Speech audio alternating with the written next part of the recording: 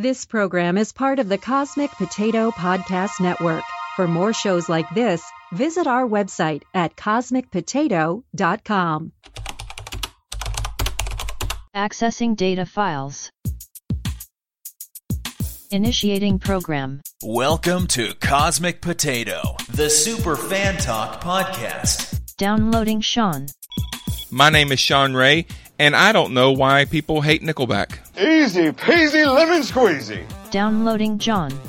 The one benefit to getting fat is that I don't have to iron my clothes as much. If you're gonna build a time machine into a car, why not do it with some style? We've got you covered with everything from Marvel to Star Wars. I'm glad you asked that because I wanted to take this time to explain my evil plan. Downloading Rick. Did you know that elephants are made entirely out of Rocky Road ice cream? Classic films, trivia games, and beyond. He's looking at you, kid. Accessing guest files. NCC 1701. No bloody A. Joni loves Shachi is the epitome. You beat me to it, you bastard. B. I wasn't listening. Sorry. Oh, good lord. C. I've never felt more like a northerner than I do right now. Or D. If you're wondering how this is going to play out, just watch A Bug's Life. It's basically the same plot. Come to the coast, we get together, have a few laughs. Now, on with the show. Keep that change, you filthy animal. Hey everybody, and welcome to Cosmic Potato, the Super Fan Talk podcast. My name is Sean Ray, and sitting across the virtual table from me is John Irons. How are you, sir? I'm doing good. And also joining us on the mic tonight are a couple of regular friends. Rick, how are you, sir? I have taken my protein pills and put my helmet on, sir. And Virginia, how are you? I do not want to know what Rick is talking about.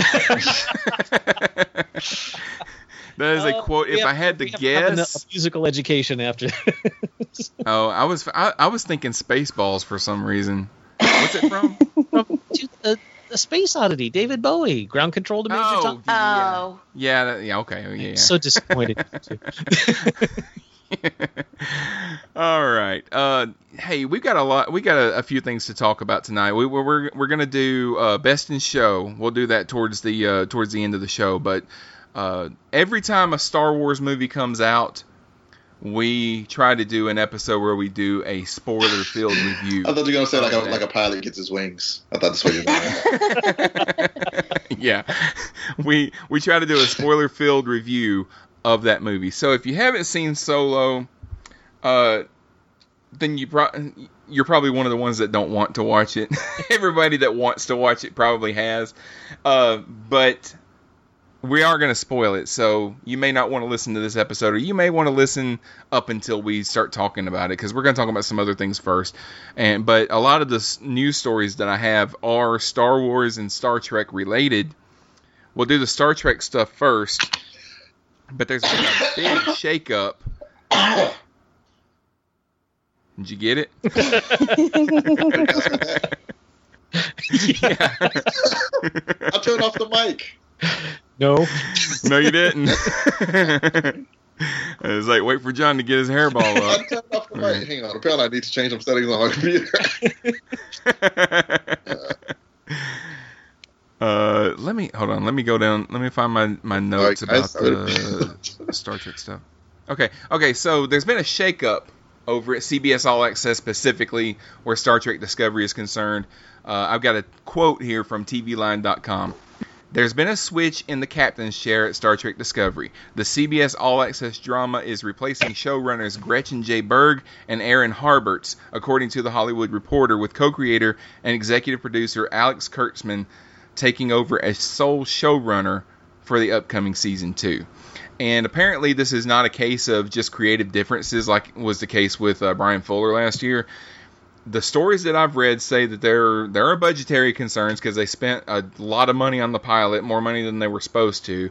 And also there have been complaints of abusive behavior A few of the writers have come forward and reported incidents of bullying, including one report where Harberts leaned across the writer's room table at one point, shouted curse words at a member of the staff, and then made threats when there were rumors coming out that the members of the staff were going to file a complaint with HR. Akiva Goldsman has also left the show, but that seems to be a case more of clashing with writers creatively than anything else, that he hasn't been fighting and swearing at anyone or anything like that. So that's kind of a big deal because they were the showrunners.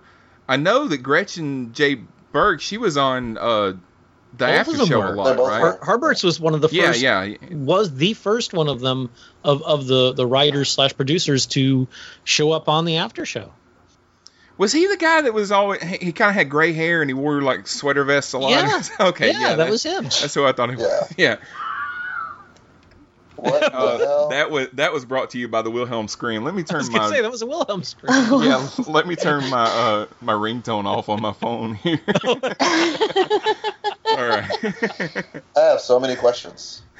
It's not the ringtone; it's the notification tone, and I keep it on there. I put it on there at first because I thought it was cool. I keep it on there because it freaks my wife out. But oh my goodness! Well, that's just about half my questions. Well, let me tell you how I found out about this. Okay. Last Thursday, we were recording an epic episode of Starbase 66 about toxic fandom. And we had a big head of steam going. We were all just, lots of bad words, lots of anger, lots of disbelief. And I was looking for a story about Star Trek gatekeepers being douchebags and stuff online. And I stumbled across this story. Excuse me. And I hadn't heard anything about it. And it literally stopped me dead in my tracks because I had no idea there were any problems on Discovery backstage. And Sean, you and I and John and Virginia coming up, this is what we do. We do several podcasts, one specifically for Discovery, and we're all doing this show, and I've got a couple other shows where, keeping up to date on what's going on with Star Trek is, that's the whole reason d'etre, if I'm pronouncing that probably not right, but raisin d'etre, close enough. There you go, raisins. And so raisin is the new dentures. So something that momentous just kind of coming out of the blue when I was looking for something else, it literally, I was like, guys, we got to stop. We got to talk about this. And we did. And then we went on. It was so well covered up, if that maybe not the right word, or hidden. It just wasn't talked about. And apparently Gretchen, I think, was making veiled threats about keeping this in-house and not letting it get out. So no, I hadn't heard about Goldsman. Yeah, Akiva Goldsman. He directed a couple episodes last season, but he was also one of the staff writers and producers and stuff too. But you know what? I don't think this is necessarily going to be a bad thing, because as much as I loved season 1 of Discovery, it had its problems. And season 2, almost by definition, because of what happened, needs to be very different from season 1. Mm-hmm. So maybe this could be a really good thing. I don't know. Half the season's already been filmed. Yeah. Anyway, so I would assume that the scripts for the remaining half have already been written. So there's definitely going to be a change. It just goes to show you that you cannot judge a person based on what you see on television. You don't know those people. It's kind of like the stuff we were talking about on our last episode. I cannot imagine the two people that I watched on that after show, like, cursing and threatening people. They seem like very nice people. I can totally see that. Yeah. But there you go, you know. So and Kurtzman, you know, he's been associated with Star Trek for a while, you know. So he knows the show, he knows the series and the franchise and everything. So it's not like it's going into like a newbie's hands or something like that. And there's been some. Now, most of the stuff that I'm talking about now is rumor, but there is some weight behind it. You know, a while back when they were talking about Tarantino doing a Star Trek movie, I don't know if that's still going to happen or not, but there was a rumor that came out that, Patrick Stewart might come back as Captain Picard. And it turned out that it was just like somebody asked him at a party, hey, would you like to be in a Tarantino movie? Yeah, sure, I would, you know. But there's been more and more sources coming out saying that there is a mystery plot of some Star Trek series that's going to be done, or that they're talking about, that Patrick Stewart is in some way associated with. So they're not saying that he's going to come back and like play Captain Picard as a series regular, but maybe they're going to work him in some way where he'll be integral with the plot or something like that. I don't know. I would kind of expect that they did something like that, because Patrick Stewart's, what is he, like 80 something years he's old in his now? 70s. Yeah, late 70s, I think. Okay. I would not expect him to do a series where he's going to come back and be Captain Picard every week, and it's just going to be like the Enterprise 25 years later or whatever, like the All Good Things, and might like make a whole series out of that or something like that. But if they did like Picard, a Star Trek story, or something like that, you know, and he was like, maybe Picard could be the MacGuffin, maybe he's the one that they have to save, or maybe he bookends the series and the rest of it's all flashbacks or something like that. Yeah, I could see something like that. So see, this is all so rumory and so yeah. This Absolutely. is I don't think we've had a chance to talk about it on the Potato here, where Patrick Stewart made a cryptic comment about, well, now I'm going to have a reason to watch the show when talking about Discovery. That was my Patrick Stewart. Were y'all convinced? Yeah. And everyone's like, oh my God, Patrick Stewart's going to be in. No, he just said that he now has a reason to watch the show.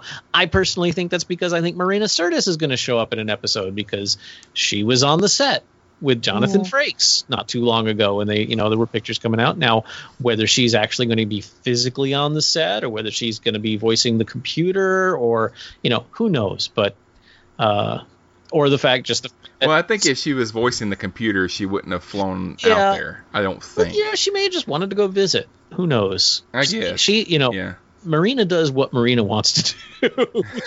True. She is a powerhouse, and I think that on the one hand, it's great, because it means that Discovery has made an impact.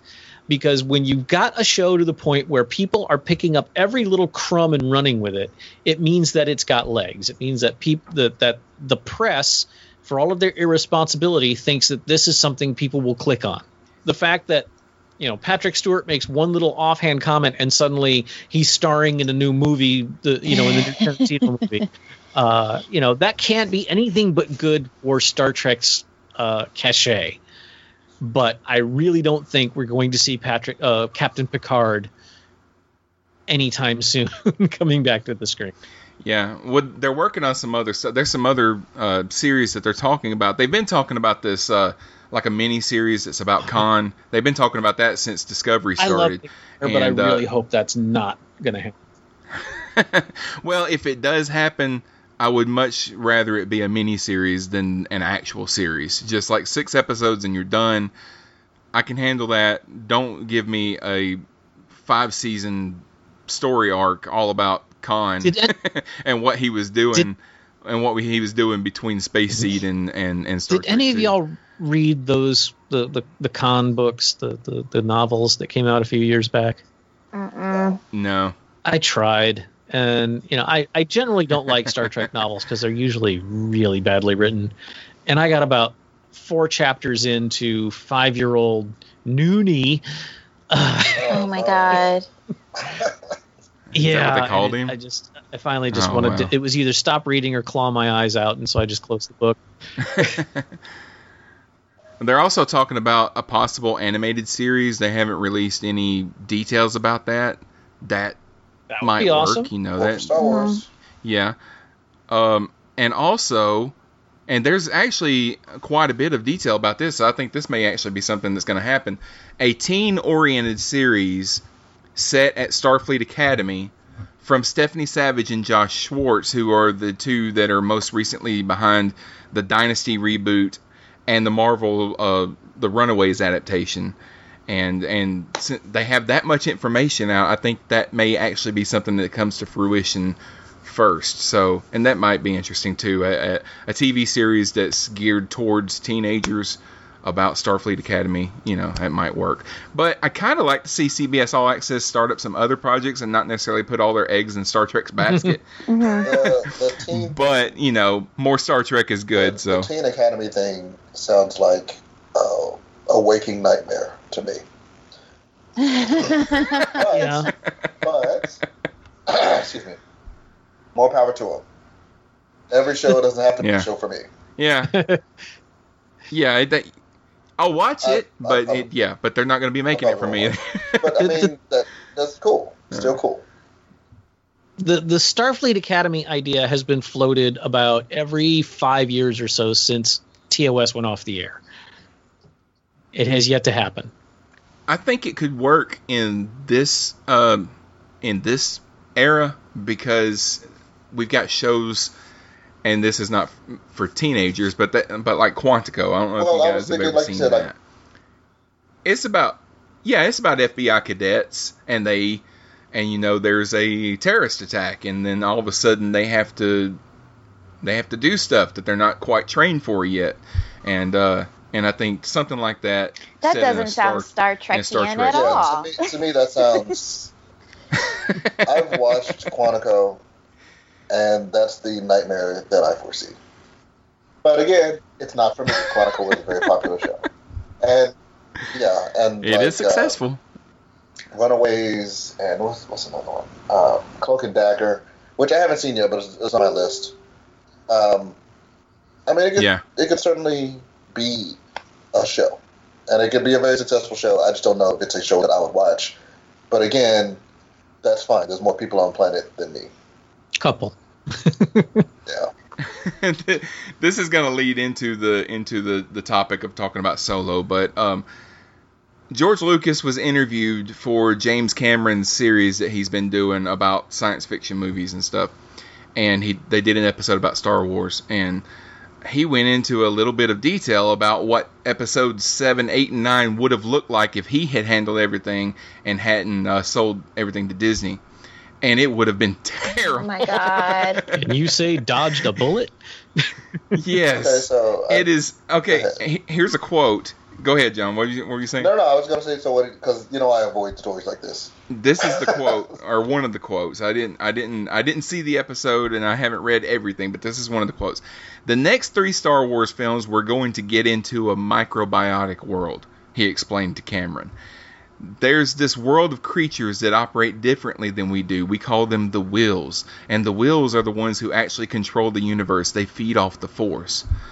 So the main thing, the movies were going to be about the midichlorians, basically, and the main thing that fans hated about Episode 1 is the thing that he wanted to make his next trilogy about, which is that not the most arrogant thing that he could have done?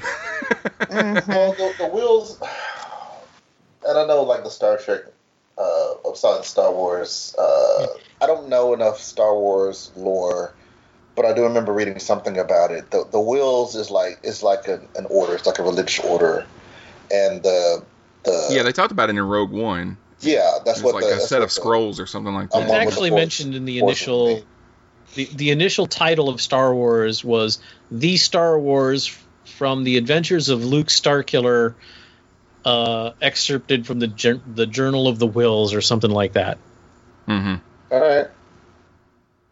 Good for you, Lucas. But apparently he was going to change all that and make it to where the Wills were like a physical, microbiotic. I don't know.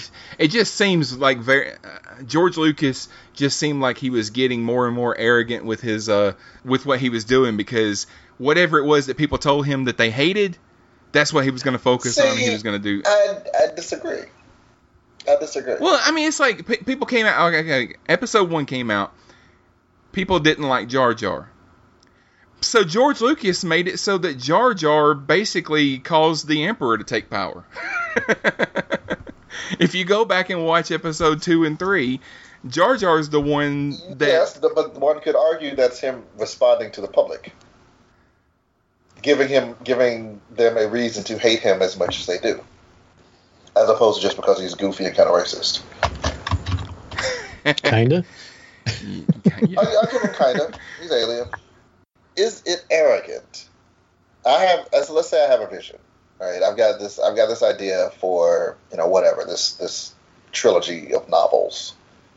And the first one comes out, and in my vision, character C has a major role to play throughout the books, and you don't really know it until you get to the third book.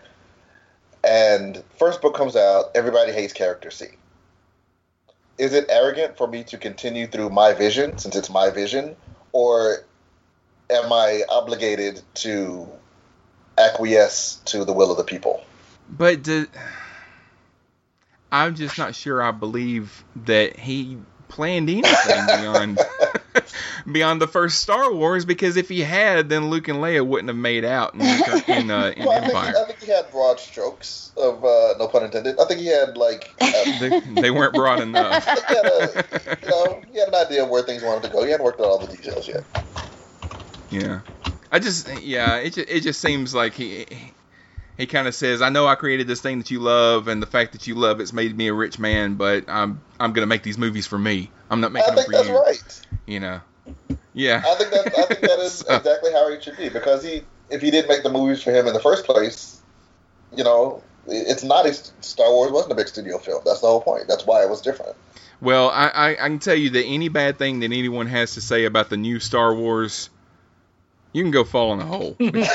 because what Kathleen Kennedy and J.J. Abrams has given us is 1,000,000 times better than a trilogy about midichlorians. You're not wrong. That's my story, and I'm sticking to. I'm not saying that you were wrong. I'm not saying that. For all I know, the films that he wanted to produce will be total used dog food.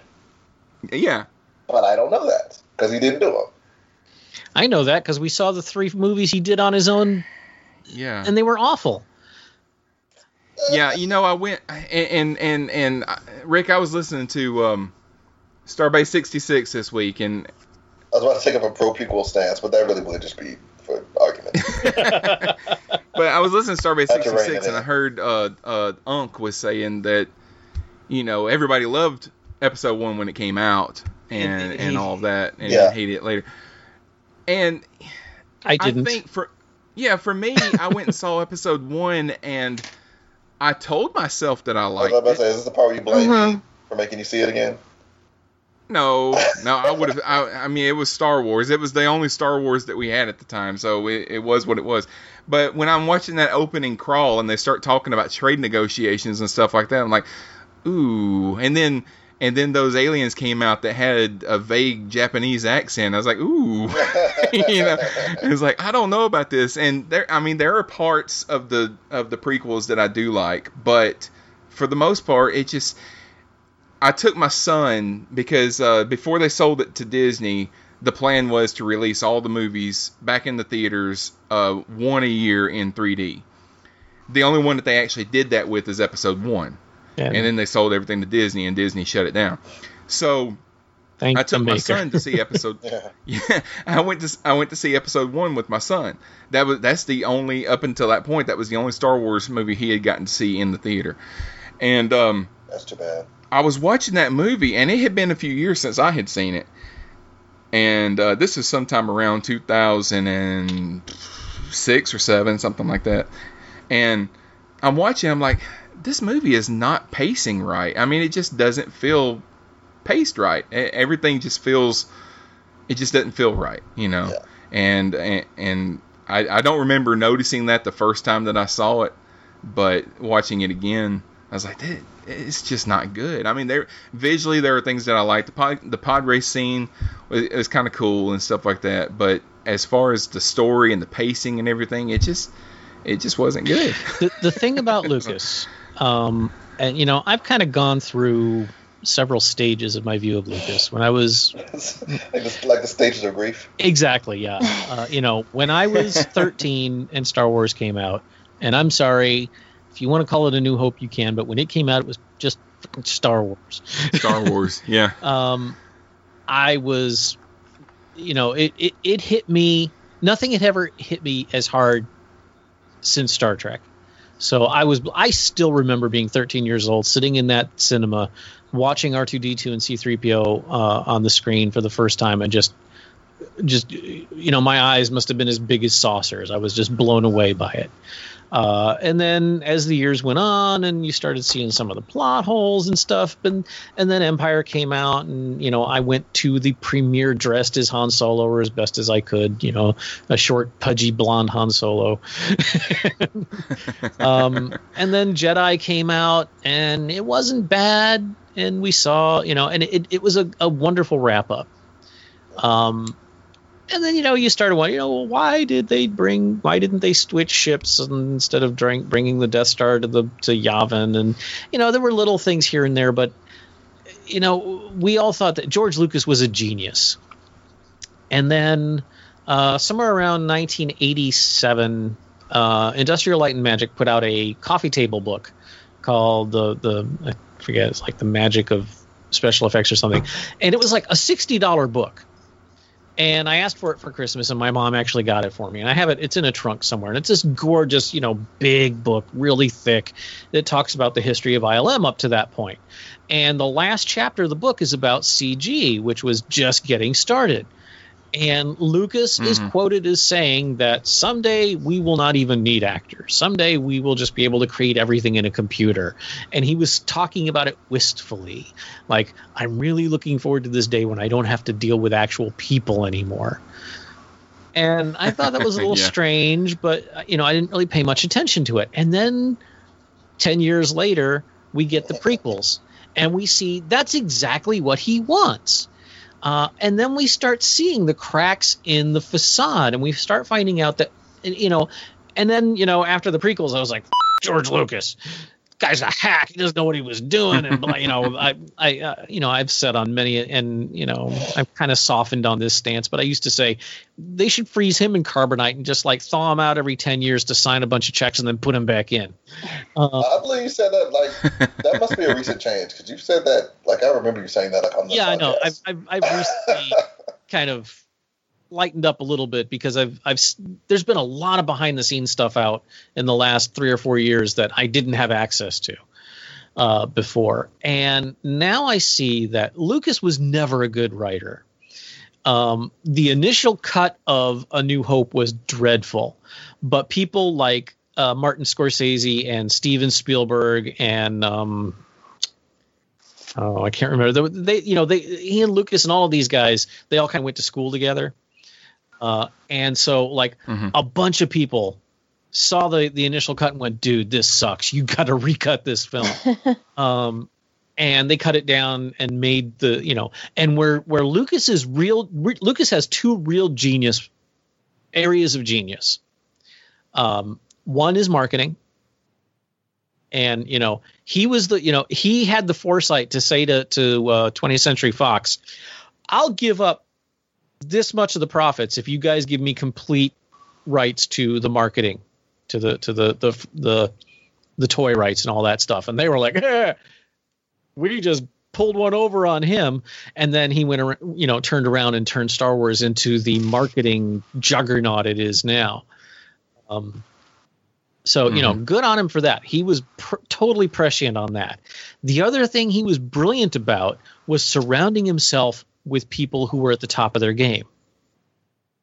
He put ILM together, and these people totally revolutionized the art of making science fiction films. And then it branched out from there. Industrial Light and Magic is still if you can afford them, they're the place to go if you want the best special effects anywhere. But what he wasn't very good at was writing. And if you look at Star Wars, it's not a very well told story. Until, in itself, there's a lot of holes in it and stuff. And, there's this BS that he had all 9 movies. He did not. That story changes as often as a Donald Trump press conference. But in the first 3 movies, he was surrounded by people who would tell him no, or would say, wouldn't it be better if? By the time we get to the prequels, suddenly he's George Lucas in all capital letters with a little TM after the S at the end. And no one's telling him no. And he's doing everything himself, and it's awful. Go back and look at any of the behind the scenes shot from Star Wars, from the first one.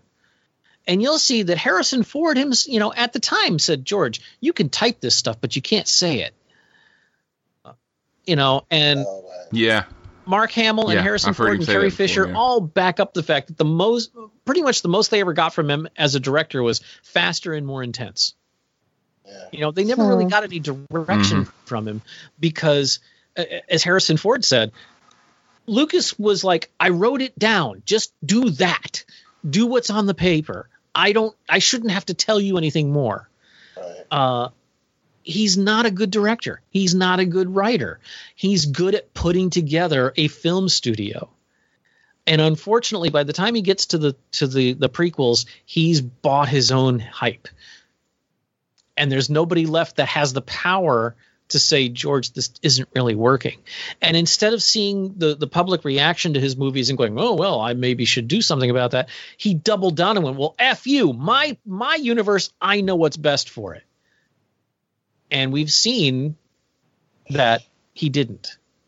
And so I think that he thinks that he should have done these movies, and, kind of like a Prince, who was like, made hundreds of hours of videos and songs and stuff that he never intended anyone to see.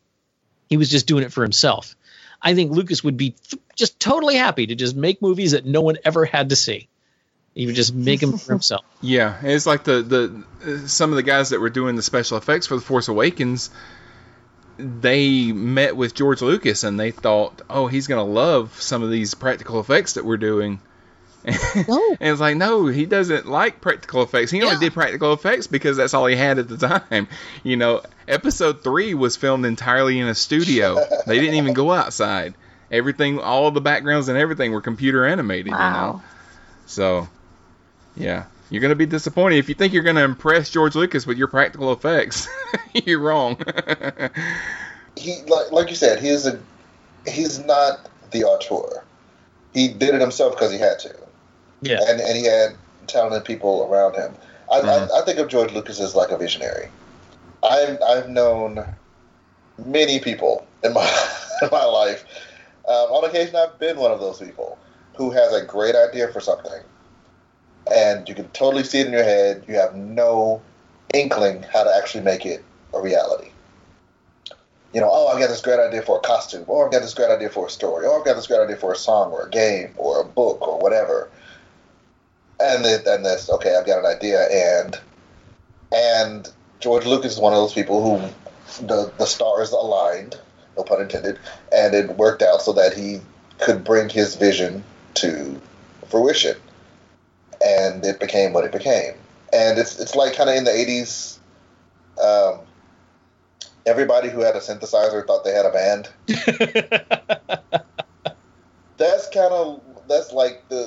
That's how I see George Lucas with the computer generated characters. Oh, I can do this now, and okay, but that doesn't mean you should. Just calm it down. But he's got a new toy to play with, and he's, like you said, there's no one really telling him no. And I don't think he's, well, he may be a bad person. I don't know the guy. And I think it's more that, and at that point, oh, he's the idea guy. What's your next idea? Well, I was kind of thinking about that. There was this little, I don't know, they're like amoeba and they're inside you, and that's really what the Force is. I don't know. Yeah, let's do that because you're George Lucas. So, I guess I cut him slack.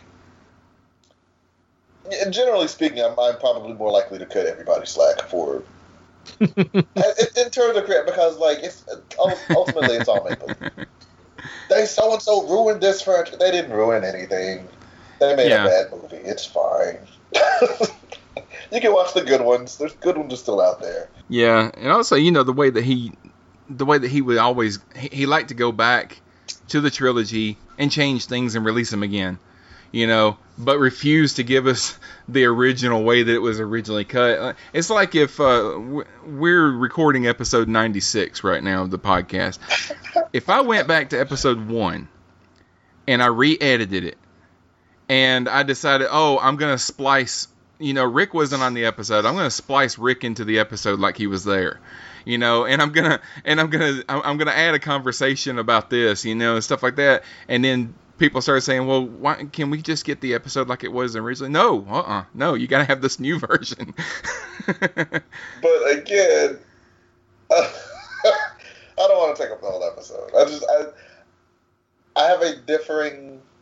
I don't think you're wrong. First of all, let me say that. Yes, I don't think you should eliminate all previous copies and just rewrite history to be what you want it to be. But if you're telling a story and you want to change the story, and it's your story to tell, and you want to tell it differently, I feel like you can do that. I don't agree with the whole destroy every previous copy, which obviously he can't do, even if he wants to. But, if you take it back to the storytelling around the campfire, everybody told their story different. That's why there's 8 different versions of Cinderella and 12 different versions of the Ugly Duckling, and well, I'm not going to get religious, but there's many different versions of different stories. I will admit the only change that he did in the initial one, and some of the things he went back and redid really helped.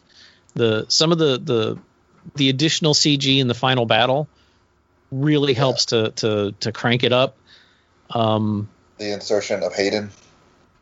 Well, that's Jedi. I'm talking just the initial, A New Hope. Uh-huh.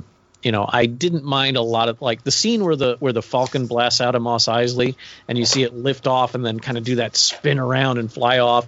I that was like, oh, that was cool. But then other things like the whole Greedo shooting and missing from 2 feet away is just stepping on Jabba's tail. Yeah. The whole Jabba scene was cut for a very good reason, because it was 90% of that dialogue was a repeat of what Greedo said in the bar. Yeah. There was no need for it to go back in. But again, Lucas doesn't. If you want to change what happened with Greedo, that's fine. But if you can't make it look good, then you shouldn't do it. Because the way, I don't know if you guys have watched the scene recently, but when Han shifts his head, it's like his head detaches from his body and shifts to the side so that laser bolt hits the wall behind him, and then he comes back. And like, it looked terrible. Well, and also, but it's like, yeah, I'm going to do it this way. The bolt hit the wall like 3 feet over his head too. Yeah, it's bad. We'll return after these messages. Hey, you listener. Do I have everybody's attention now? Do you like professional wrestling? What? If so, you'll love Review-O-Mania, where Rob and Zach break down every WrestleMania. You'll hear about great epic matches by the likes of Hulk Hogan. And what you gonna do when Hulkamania and the largest arms in the world run wild on you? Macho Man Randy Savage. Oh, yeah! Ric Flair. Get stealing! Woo! Wheeling dealing! Limousine riding! Jet flying! Son of a gun! Bret Hart. The best there is, the best there was, and the best there ever will be! Shawn Michaels. Bret Hart, you are a zero, my hero. John Cena. The champ is here! Brock Lesnar. Suplex City, bitch. And so many more that I don't have time to even name. Check out Review-O-Mania right here on CosmicPotato.com or on iTunes, Stitcher, SoundCloud, Spreaker. It's a happening. right here on CosmicPotato.com. Arriba! Hey everybody, I'm Troy. And I'm AJ. And we are the hosts of the World War G podcast, along with Colton, but he's not here right now. Yeah, so pay no attention. And we're a podcast about everything geek. We talk about movies, television, video games, comic books. We got movie commentaries, the occasional taste tests, like these lovely pina colada Oreos. Just don't try the Coke ones. No. Dang, what do we say after that? Dang it. Okay, I remember. Yeah. And you can find us right here at CosmicPotato.com or at WorldWarG.podbean.com. Or wherever else you get your podcasting fix. And as always, stay geeky, my friends.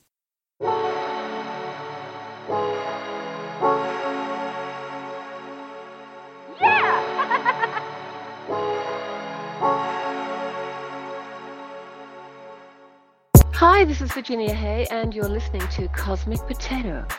You're listening to Cosmic Potato, the Super Fan Talk podcast. Be sure you like us on Facebook and follow us on Twitter. You can contact us by email at mail@cosmicpotato.com or send us a voicemail or text message to 205-642-8380. Help the show grow by giving us a 5-star rating on iTunes. This is a great show, and they don't pay me to say that. Just kidding, they do. Okay, let's talk about Solo. Now that was a good segue. It's going to be impossible to talk about this movie without talking about some of the fan backlash, but we did talk about a lot of that a couple of episodes back, so I don't want to dwell on it too much. But I want to go around the virtual table and just get a quick overall feel of what everybody thought of the movie and kind of give it a rating so we know where we all stand. And I'll start with Virginia because she hasn't said anything in a while.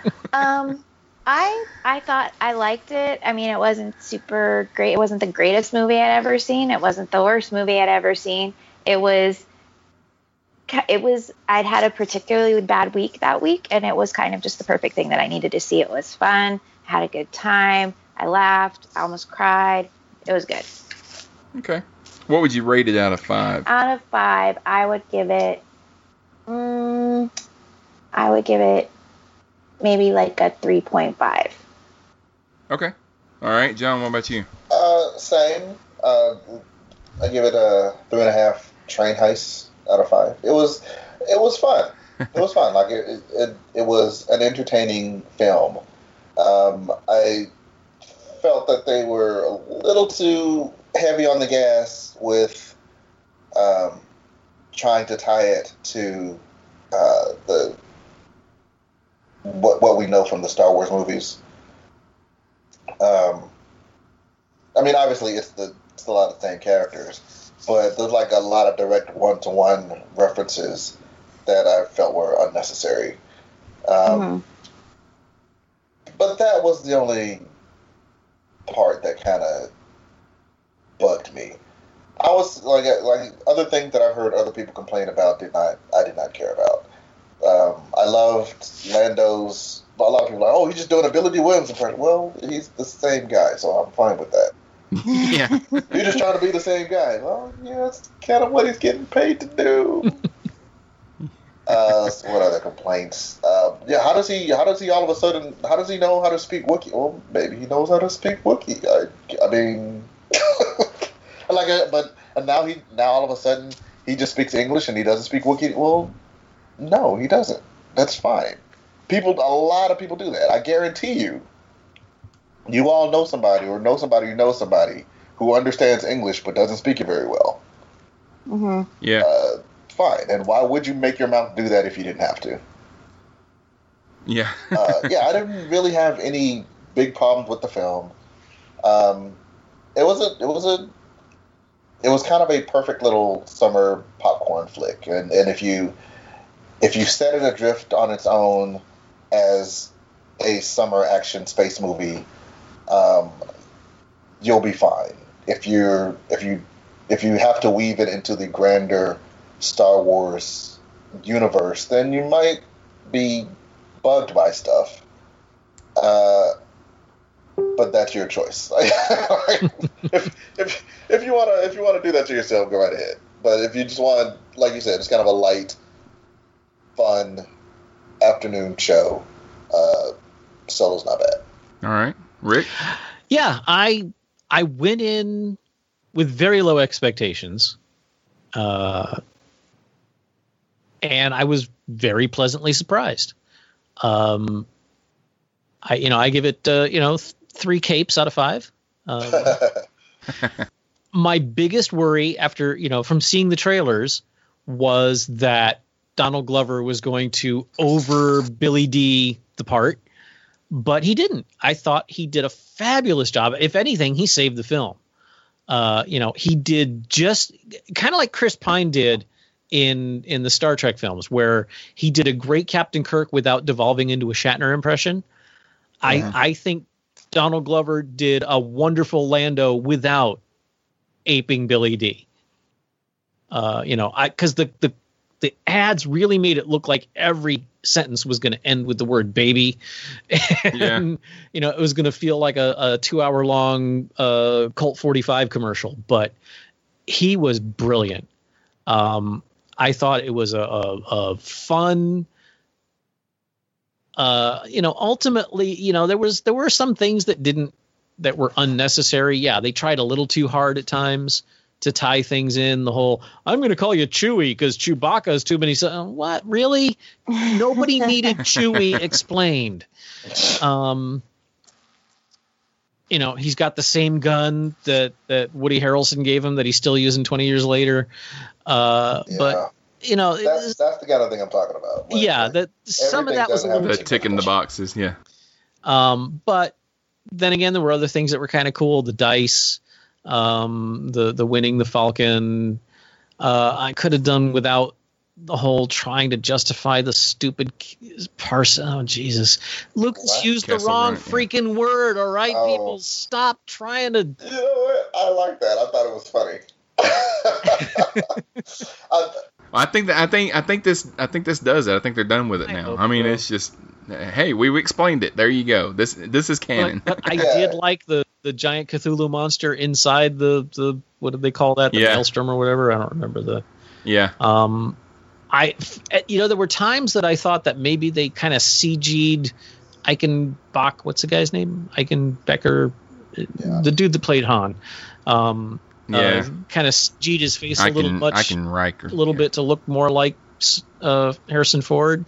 But again, I think he similar build, similar facial features, did a good job playing Han without doing a Harrison Ford imitation. And I loved Emilia Clarke. I didn't even realize that was her until the credits rolled.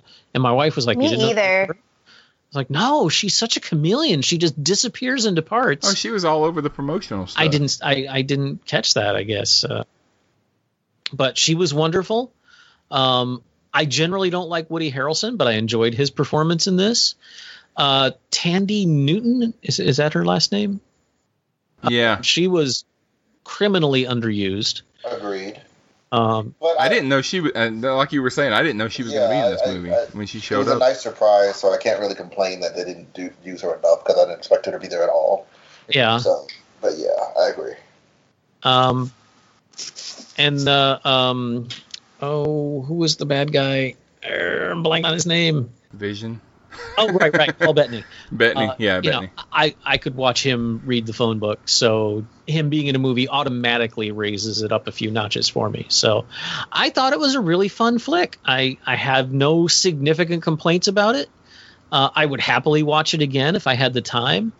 And it delivered, what it promised. I'll also add,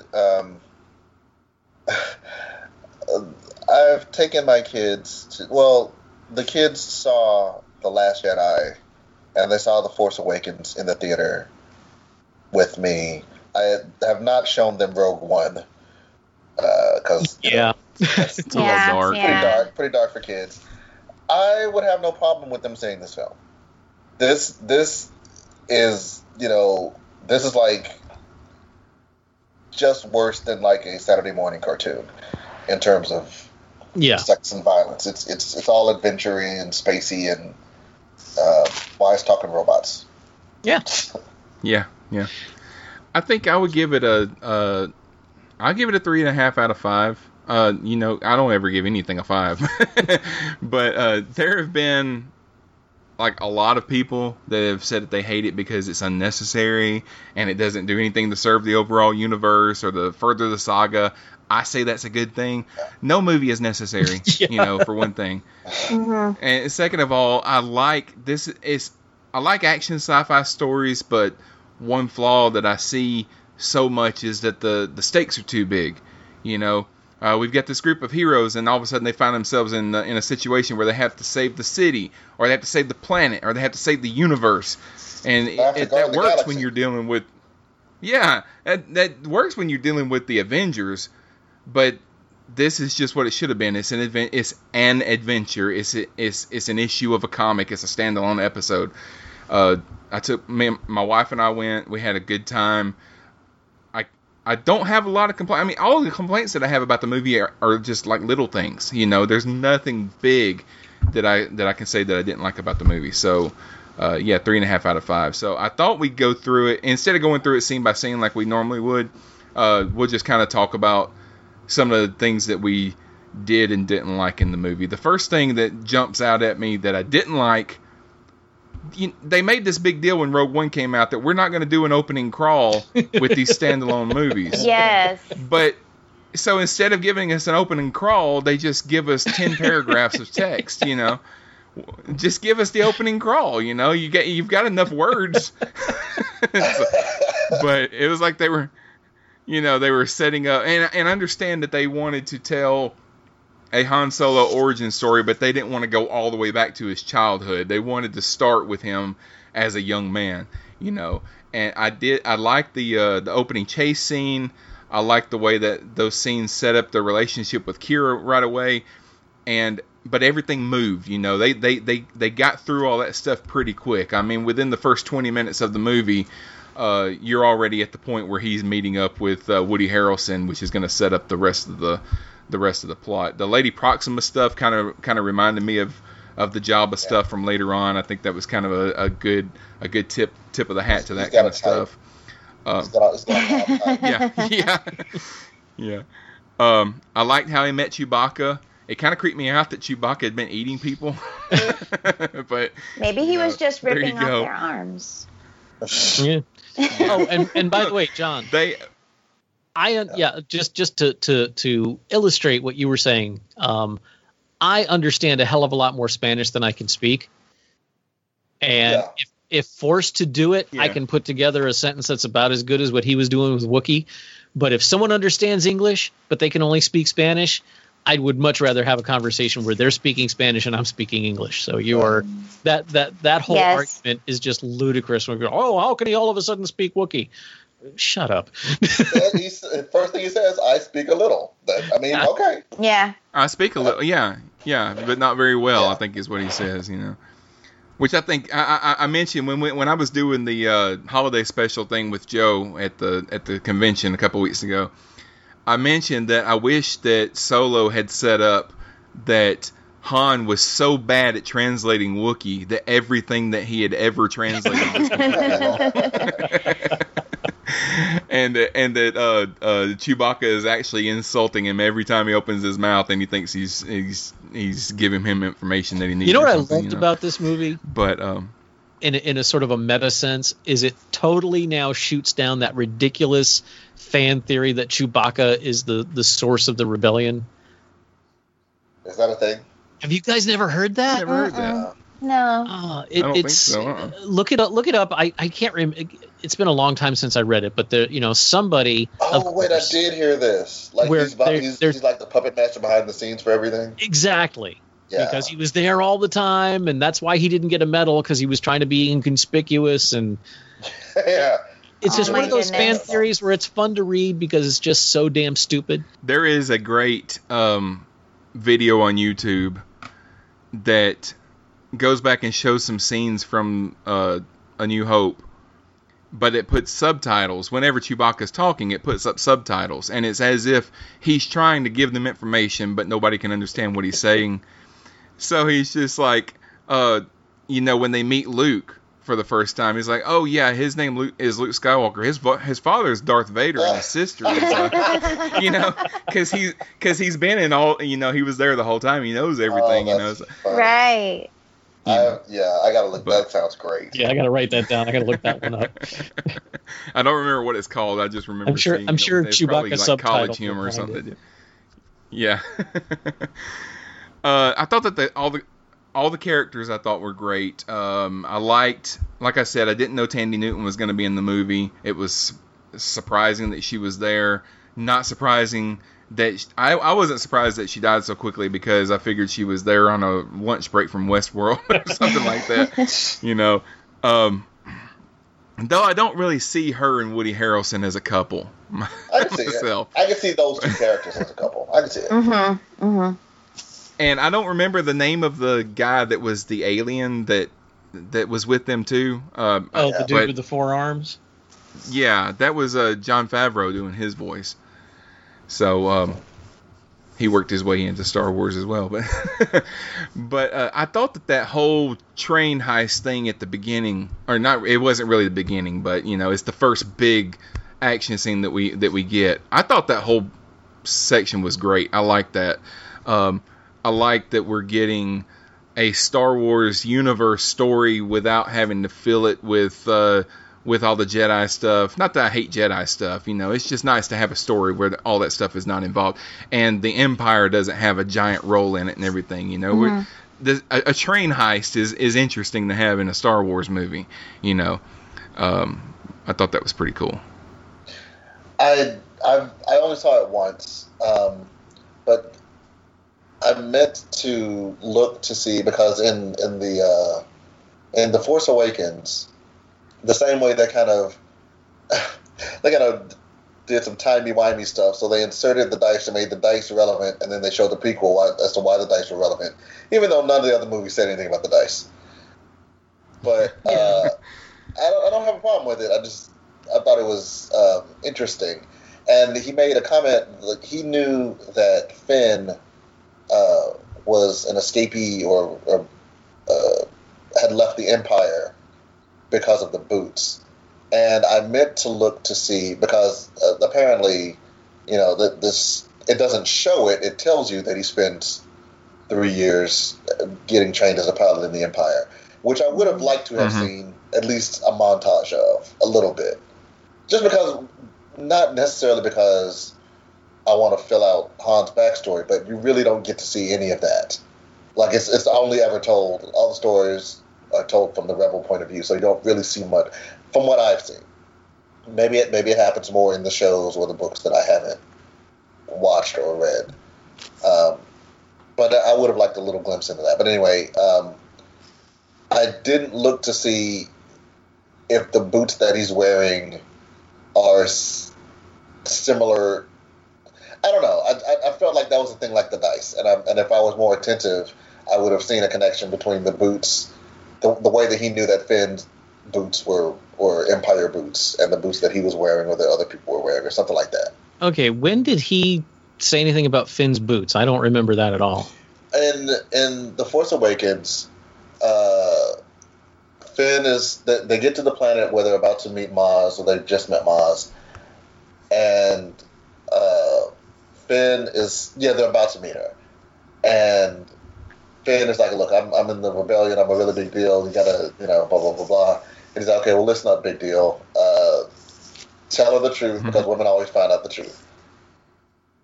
And it's clear that he knows that Finn is lying, but you don't know how he knows that Finn is lying. And later he says, yes, the boots, they're a dead different way. Those are Empire boots. And he changed. Yeah. I don't remember that. I don't either. I'm gonna have to watch it now. I remember the scene. I don't remember that line specifically, but I remember the scene. So I have to. Yeah. I can guarantee you that I'm entirely correct. and I don't say that often. But yes. I thought that Alden Ehrenreich, that's his name, Alden Ehrenreich. I think he did a great job as Han, the last thing that I wanted was someone to do a Harrison Ford impression for 2 hours. And I think he did a good job of playing Han Solo without playing Harrison Ford playing Han Solo. There were enough grins and enough swagger to get the feel of the character without overdoing it. It was an interesting casting choice because he doesn't really look like a young Harrison Ford, but I appreciate that they cast him on his acting more than his face.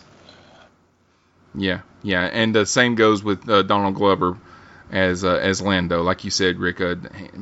Playing Lando without, playing Billy D playing Lando.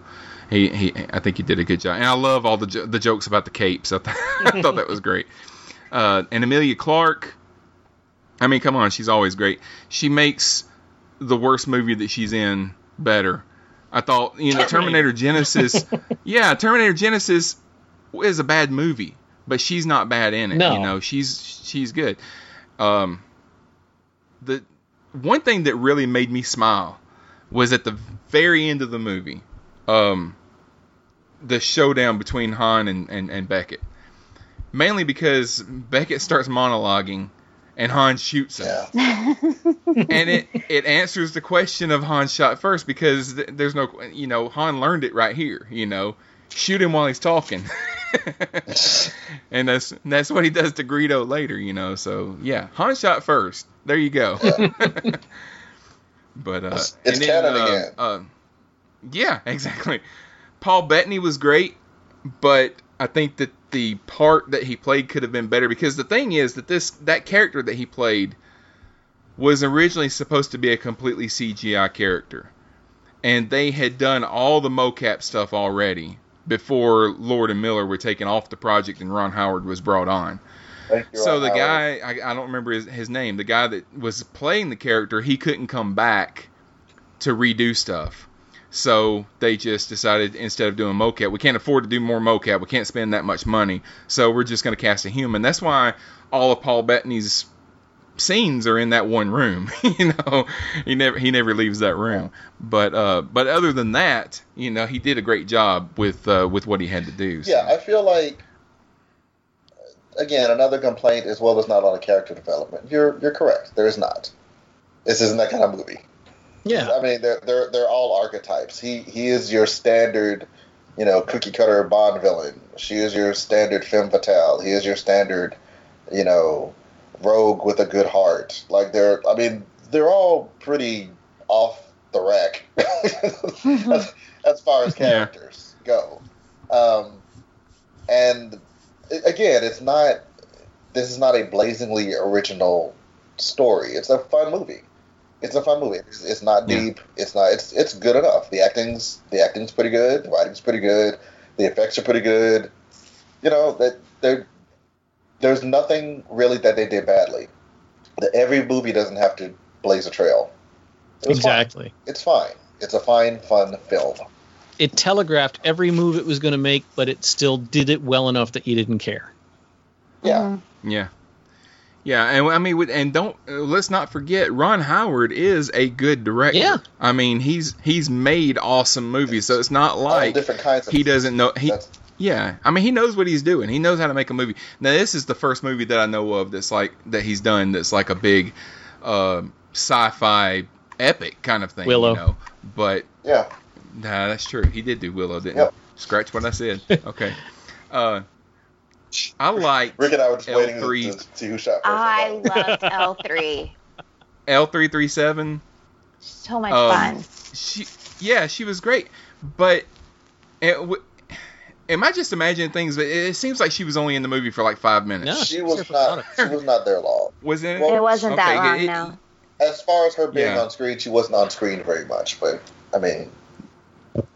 Yeah, they were trying to kind of fill the role that K2SO had in Rogue One, and somebody remind me of the actress's name. I can't remember off the top of my head. I didn't write it down. We thought it was Gwendolyn Christie, and then looked it up, and it wasn't. But she sounded just like Gwendolyn Christie. I looked it up, and it's somebody from a show that's big in the UK. I can't remember who she is now, but. Lando, okay, so Lando's obviously in love with this robot. Is that why they released all this stuff about Lando being a pansexual? Because he was in love with the robot? Phoebe Waller-Bridge. Okay, yeah. Because they released all this stuff, and I was like, there's nothing in this movie that suggests that, except that he's in love with a robot. But and even then, I don't know that he was. I think that he was just like really close to her or whatever. You know, they were really good friends or whatever. So I think it totally could have gone anyway. Any way you want to interpret those scenes is correct. Because when I first watched it, I was like, okay, clearly it's all up in her head. But playing it back, there's no reason to think that they didn't get busy at some point. and I assumed he's kind of flirting with Han. I mean, let's be honest. Hey, they're progressive. They're progressive in a galaxy far, far away. So yeah. One of my favorite things was because in the original trilogy he calls him Han, and I'm like, why the hell does he call him Han? And so this kind of like gives a reason for that, and it's kind of like because he's a douche, which I really liked. And I liked, it seems like the Star Wars stories, thus far, it's like there is some leftover question from the original trilogy that is the core question that they're trying to answer.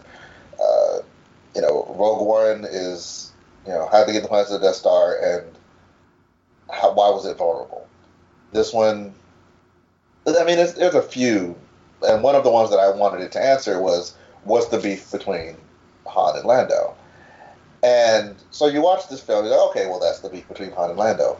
But it occurred to me, really just a couple of days ago, it's like, you don't necessarily know that that's the beef between Han and Lando. You know that that's, if that's the last time they see each other, then that's what it is. But we don't know that they don't get together to work on some other heist a year or two later, or whatever, and there's not something bigger. Because, he's not still mad about that. And you assume that is, the way that he got the Falcon. Which I thought was great, by the way. Mm-hmm. I thought that was they did that perfectly.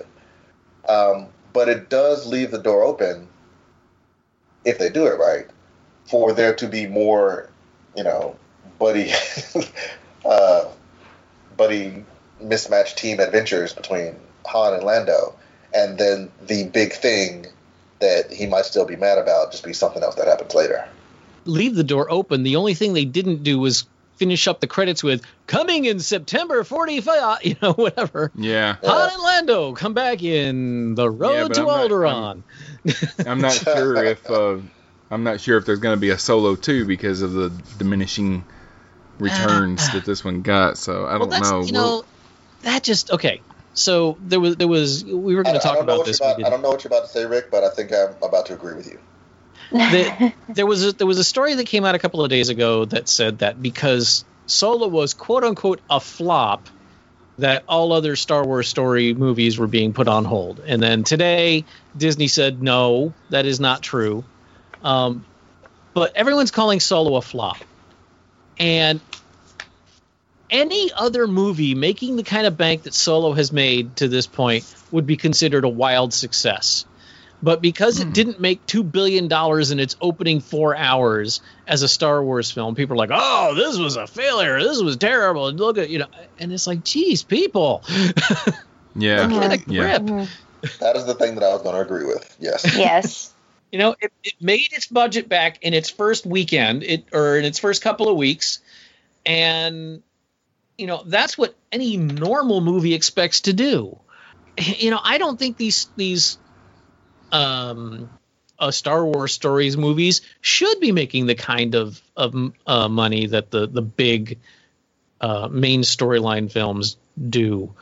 And that's fine. Like you said, the stakes are much lower in this film, and that made it wonderful. It was a small, they did sort of weave the beginnings of the rebellion into it, which was a little ham-fisted, but it was still interesting. Yeah, everybody keeps talking about Star Wars oversaturation or Star Wars fatigue or whatever. I don't think that's it at all. I think that a core group of gatekeeping fanholes didn't like Well done. They didn't like what they got in episodes 7 and 8, so they started a movement to kill the whole Disney version of the universe. They attacked episode 8. They went after the actress that played Rose. They went after the actress that played Rey. They bombed the Rotten Tomatoes scores for Last Jedi and Solo enough to keep people either keep people away from the theater or say that they're going to wait for it to come out on demand or Blu-ray or whatever. And so now everything kind of hangs on episode 9 and how well it does, because they made all these plans to do another trilogy with Rian Johnson after this is all over. But whether or not they actually do that, I think it depends on how well episode 9 does. And if these fan holes have their way, it won't do well. But at what point is Disney just literally powerful enough to do whatever it wants? Like, I don't care. About 10 years ago. That's what I'm saying. Like, oh yeah, they can. I don't care if no one goes to see this film, or if it's a Star Wars film, it's gonna make money. The fact that they call this a flop because it didn't break the box office and set a new record, it's insane. That's insane. But I mean, Disney can bankroll an epic sci-fi film the way other films, the other studios bankroll a little indie project, a vanity project. So, does it even matter what your glorious term, the fan holes, do? Well, did you see the story going around today on Twitter that some of these whining man babies have announced that they have a quote unquote team of producers who are going to put up the money to redo the Last Jedi? I did see that. And did you see Rian Johnson's response to that? What was it? It was just like, please, please, please, please, please make this an actual thing, please. Like, I'm sure all sarcasm, but yeah, it was Rian Johnson is a genius troll. I'm like, my thing is, so let me get this straight. You've lined up the people, the resources, the timelines to make your own science fiction film, and you want to make somebody else's film again. Yeah. That just came out, that broke all the records because you didn't like it. I mean, just make your own shit. Like, just make a new movie. Yeah. Well, you know what? First of all, I don't think they are going to get anywhere near $200 million, which is what, realistically you'd need to do this. But even if they do have a team of producers that's going to come up with that much cash, Disney has a bigger team of lawyers that will rush them into the ground. Let's talk about one more thing before we end. I said we were going to do that's not happening. Best in Show. I think we're going to save that for next time. But the big spoiler of the movie is Darth Maul that showed up at the end of the movie. So, and I was surprised when I saw him. I was so surprised. Yeah, I had no idea that was coming. Yeah, so Kira is. It's revealed that Kira is actually part of the Red Dawn crime syndicate, and she talks to Darth Maul via hologram, and I did not know that he was going to be there, but I was surprised at the stuff that came out afterwards, because, okay, so if you watch Clone Wars and you watch Rebels, then you know that Darth Maul survived the fight that he had with Qui-Gon and Obi-Wan in Episode 1. Or if you watch this movie. Yeah. That's what I was going to say.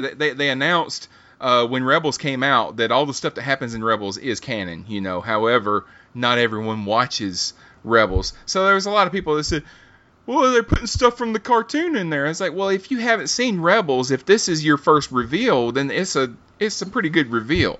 Because it was still a reveal even if you've seen Rebels. Right? Rebels people didn't know that he was going to be here, So I like that they put him in there, and I don't know if they're setting up something for a Solo 2, or if they're kind of doing like a Marvel kind of thing where they're setting up for a shared universe kind of deal, So if I had to assume anything, if they did a Solo 2, I would assume that Kira will die and that's going to be the thing that's going to jade Han. I say I was expecting them to fridge her in this movie, and I was very glad they didn't. Yeah. Yeah. No, I don't. Yeah, but I do think if they do a Solo 2, it'll probably happen in that one. But see, I want her to be the big bad. If there's another one, I don't want her to be the, because I think they established she is every bit the badass he is. Actually, she's more so. Yeah. So, I mean, I don't know that. I don't need another Solo movie. I feel like they did well this time, but the more times you spin the changer and pull the trigger, the more likely it is you'll blow your brains out. Yeah. So we'll see. I will say that it was a surprise to me, but it was a surprise that had no impact whatsoever. Because I knew he was alive from. I haven't watched all of Rebels, but I've watched the last 2 seasons. So I was like, okay, I guess he's here now. All right, I guess that's all right. Great. Had no impact whatsoever. I did think it was ridiculous that he just because I guess they had to use the Force at some point, he pulls his lightsaber. Yeah. And lights and ignites his lights. I'm like, is that supposed to threaten her? You're a hologram. She's not scared right now of your lightsaber. Right. I gotta say, as much as I despised the Phantom Menace, I have always said that Darth Maul was wasted. He could have been such a cool character. So I'm glad. I'm happy to see him come back. The tortured logic they used to have him survive was, I didn't watch Clone Wars because they did stupid crap like that. But that notwithstanding, the character still exists, and I think Maul is an awesome character. And I did see some of his stuff in Rebels. So, if you're gonna bring someone forward from the prequels, canon. Oh, yeah. Yeah, Maul, and also I like. Is it Ashoka or Ahsoka? I think it's Ahsoka. It's Ahsoka Tano. I liked her a lot too. I wouldn't mind seeing her again, but I don't think she survives Rebels, does she? Do you want me to spoil that for you, or no? Well, I remember she fought Vader, and I know when he left, his mask was torn apart, and you could see one of his eyes. I don't remember if they actually showed if she survived or not. They do show if she survives or not. Okay. I haven't seen past the couple episodes where Thrawn is introduced. I haven't seen anything past that. So, but yeah, if you go back to the scene where he dies in episode 1, they claim that now he's got robot legs or something like that. He got a lot more than just his legs cut off. I mean, they'd have to replace his whole lower GI tract. Well, we don't know what his species' internal arrangement is, so. Yeah, that's true. That's true. He is a different species. And they've got that fluff below the waist. Well, they've got that overly convenient lightsabers cauterize when they cut things off things. Yeah. That didn't happen in Star Wars when the walrus guy got his arm cut off and there was blood everywhere, but, A little bit of blood. I'm looking to see if anybody put anything on Facebook about Solo. Let me see. Yeah, I gotta say, as a geek podcast, we're kind of because honestly, because I think I saw it 3 weeks ago. I saw it opening night, I think, which is. Well, I didn't want to do a spoiler-filled episode until everybody on the show had seen it. I'm not saying that we're wrong to do it. I'm just saying it's hard for me to remember things. Yeah, we saw it the second week, but Brandon Ushio said Solo was a fun movie, but it was up against too much competition. They should have kept it in December. I don't think that we will ever be at the point again where people are starving for a live action movie like they were with Episode 7.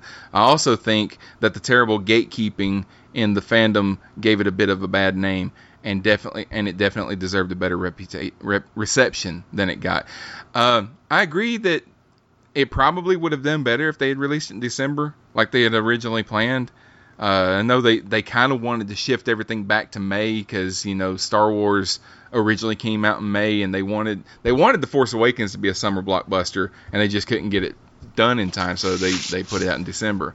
So now it's kind of been a December thing, and then they put this one out, and it's only been 6 months since the last one, you know. So yeah, it might have done better if they had saved it for December, but and being just a couple of weeks it was a couple of weeks after Infinity War, so Infinity War was still like rocking the box office when it came out. Yeah, but I don't think these things are binary.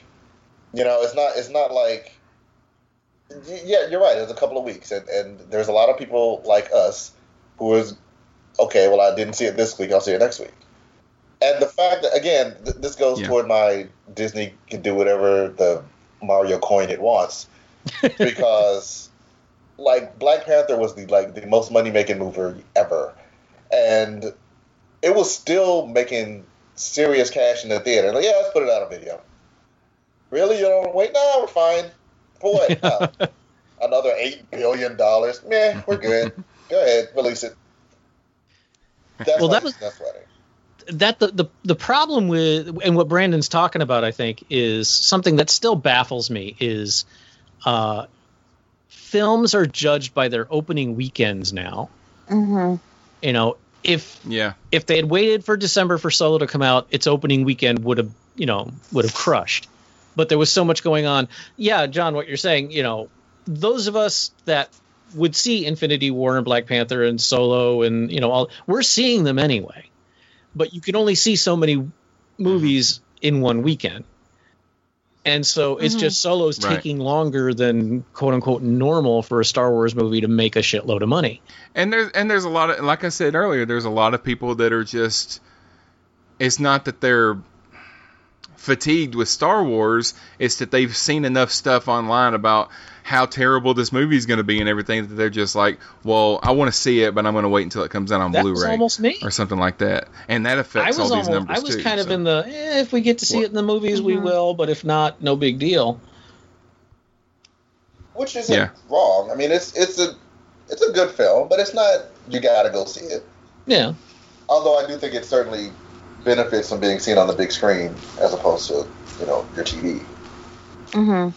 If I had to choose between Solo and Infinity War, I've seen them both. If I had to choose to see one of them again, I'd probably go see Infinity War again. But you know, this is like we said, it's a fun movie. It's not, if you don't see this movie, it's not like you're not going to know what's going on in the next Star Wars movie. You know, this is a standalone episode, and it's not necessary to have seen it to carry on. So it's just, if you like Star Wars, you'll probably like this, you know. If you don't, you might like, you know, my wife's not as big of a Star Wars fan as I am, but she enjoyed the movie. So okay, well, does anybody have anything they want to add before I close out? Nope. I did, but I forgot it, so all right, well, that seems like a good place to stop. Thank you everyone for listening. Please go to iTunes, Stitcher, Podcast Addict, wherever you get your podcast. Leave us a 5-star rating and a review. Let us know what you think about the show. If you're not a member of our Facebook group, you should be. Just go to Cosmic Potato Podcast Network on Facebook and chat with us about all the shows. Follow us on Twitter and send us a voicemail or a text message to area code 205-642-8380, or you can email us at mail@cosmicpotato.com. And don't forget that we have other shows on the network. Go to CosmicPotato.com. You'll find episodes of Captain Game Show, World War G, Review of Mania, and the Prime Direction there. And Virginia, thank you for being here tonight. Thank you for having me. And Rick, thank you as well. Oh my God. And John, pleasure as always. Shaking my head at Rick. SMH, Rick, SMH. And thank you all for listening to the show. Be sure to join us next week on Cosmic Potato, the Super Fan Talk podcast, when you might hear John say, "Welcome to a new section I call Super Subtext,